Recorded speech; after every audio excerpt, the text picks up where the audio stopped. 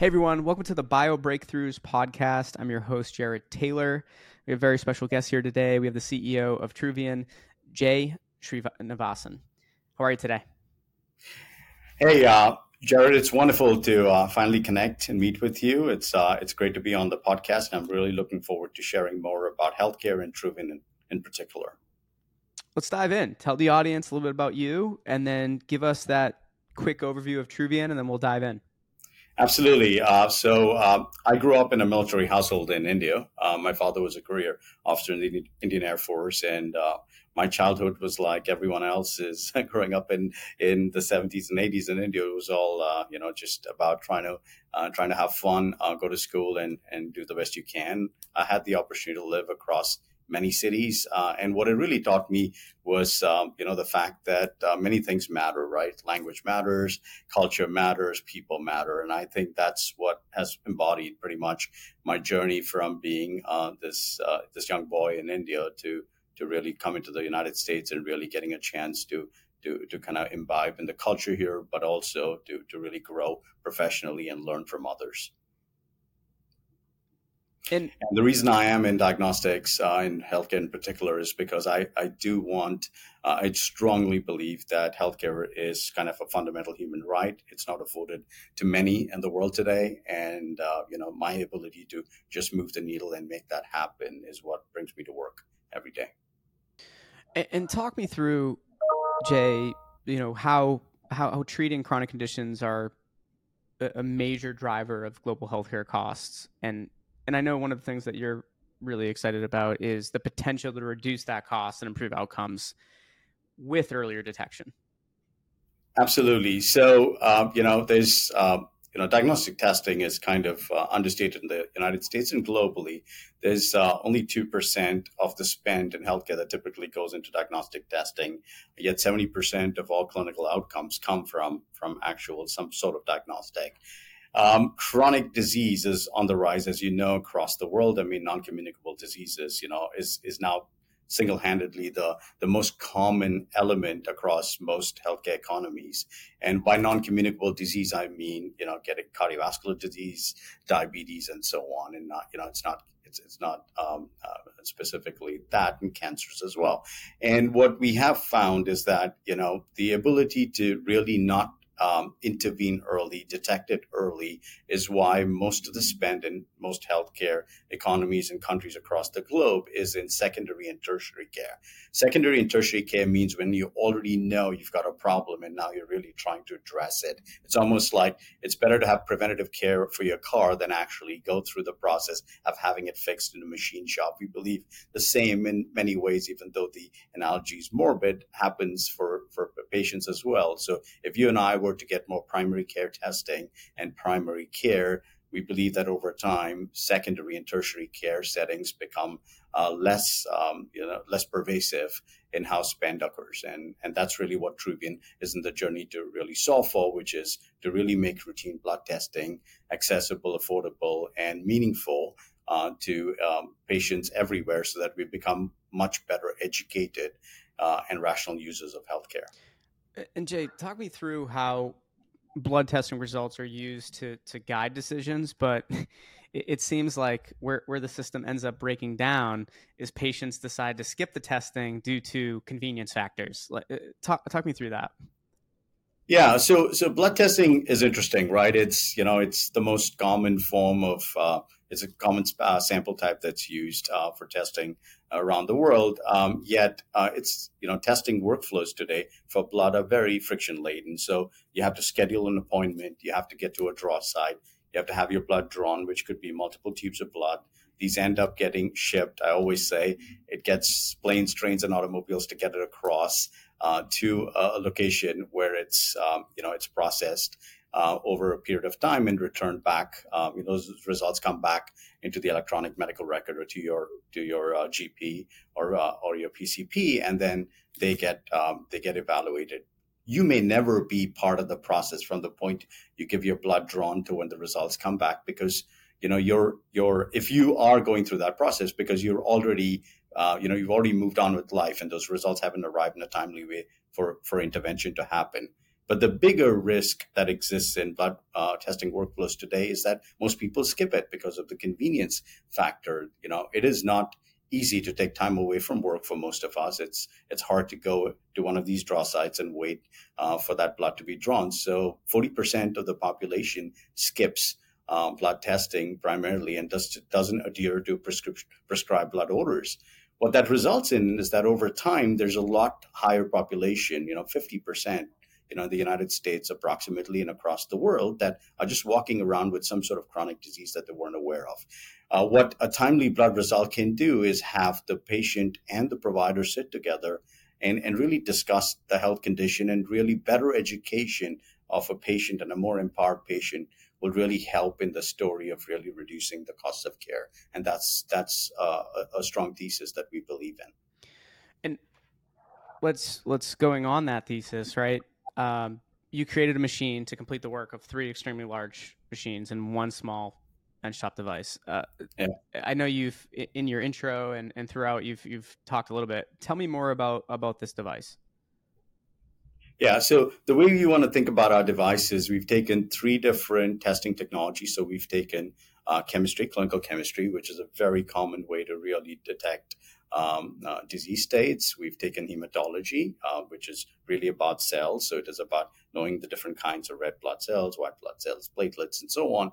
And we've taken immunoassays. So, that can be like a thyroid test, for example, or a prostate test. And we've taken those different technologies that detect these different types of conditions, and we've actually kind of glued them together. And by miniaturizing those technologies into the form factor of an instrument that's no bigger than a desktop computer or a printer in terms of size. And what we've done there is we've not only miniaturized these technologies, we've taken proven technologies in order to make sure that we're de-risking the technology risk that exists when you bring a new product to market. Additionally, we have what's called a consumable pack, and it comes with this disc and this support pack. And the disc really comes preloaded with the reagents on it. So in our manufacturing site, we preload these things with reagents. Very minuscule amounts of reagents are required on our system. And this disc also has some features that allow us to separate plasma from blood. So the plasma itself is used to hydrate and bring these reactions into play. The support pack has what's called a smart slide, or a monolayer, as we call it, some tips for processing, and some reagents that are kind of already available, room stable reagents and processing wells. All you have to do in terms of a workflow is you got to put this disc in, you got to put this support pack in, and I'm just going to do this since I'm on video.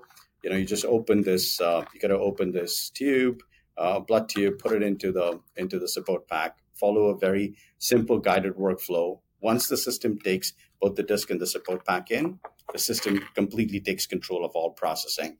And after a few minutes, this consumable pack is ejected, at which point it can be thrown into biohazardous waste. The interesting thing is it goes in with reagents, comes out as waste. So there's no requirements in our system for any sort of plumbing for waste, any sort of other specialized electrical conditions. So I could bring our instrument, put it on any counter around the world, plug it to an electrical outlet, and be able to use it. And that's the value that we bring, because now we can actually place it anywhere you go. So we will start off obviously in retail clinics, corporate clinics, and physician office labs, for example. But we would also exist in retail pharmacies. But the possibilities are endless if you think about it, because we could exist wherever you go. We could exist in arenas, in gyms, in schools. Kids don't have to leave school if necessary to get their blood drawn, and so on. And the simplicity of the system allows us to use someone with just an 8th grade education or above, someone who really can follow a set of instructions of a quick start guide without requiring specialized medtech operators. The simplicity of the instrument and where we place it will then allow us to really be able to do the most valuable piece of the system, which is be able to provide these results in a timely manner, so that when we're visiting with a physician, our physician, be it a GP or a PCP, we can actually sit down with them with the results available almost immediately after the draw and be able to walk through our results. And what that does is it helps us intervene if there is a condition. For example, if I have high cholesterol and I know it when I have it, and I'm told how to go solve for it, I would be able to solve for it. And that's really, really what this product's intended to do. Jay, I wish everyone did a magic trick and brought out an example that they can share like you just did and talk us through that. That was so interesting. Thank you so much for sharing that. I want to segment from that, which I wish everyone did the show and tell. That's really cool. How does Truvian maintain increased transparency in order to regain trust in a field that, not on your end, but not to no fault of your own, this space has had a questionable past. So how do you maintain increased transparency? Yeah, so I've been in diagnostics pretty much my entire career, Jared, and I've always believed that it starts with who you are, and it starts how you conduct it. So right from leadership onwards, I think the company embodies the principles of how we will operate, as a diagnostic company. We believe to get there really though, it's always going to need to be rooted in data. So over the last 8+ months, we've collected data across 8 trials, clinical studies we've run, that we shared as culminating that effort in a very critical conference for this industry, and that is the Association of Diagnostics and Lab Medicine, which was held at Anaheim in California in July. And at the conference, we showcased our product. We showcased we showcased our data through a poster session where we showed that this instrument and the data that was generated off it is comparable to central lab instruments, meaning instruments that exist, say, at a Quest or LabCorp or some other central lab.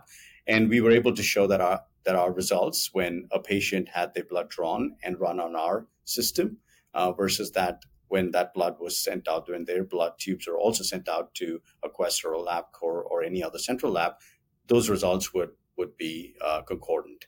And this was done independently because we do believe that, while we will collect data and prove that the system performs the same way in our hands as it does in the hands of a third party, this data was collected independently. And so that data validated the fact that, our performance could be consistent between two sites, but also that in the hands of a third person, we could get the same results that we'd expect. Truvian's built around transparency. If you come visit us and visit our offices, everything's open. You could look through into our labs. You can see the instruments running. Right behind me, in fact, sits a phlebotomy room, and we do offer, just as a process to really, do usability studies on our product. We do have under an IRB are able to really kind of test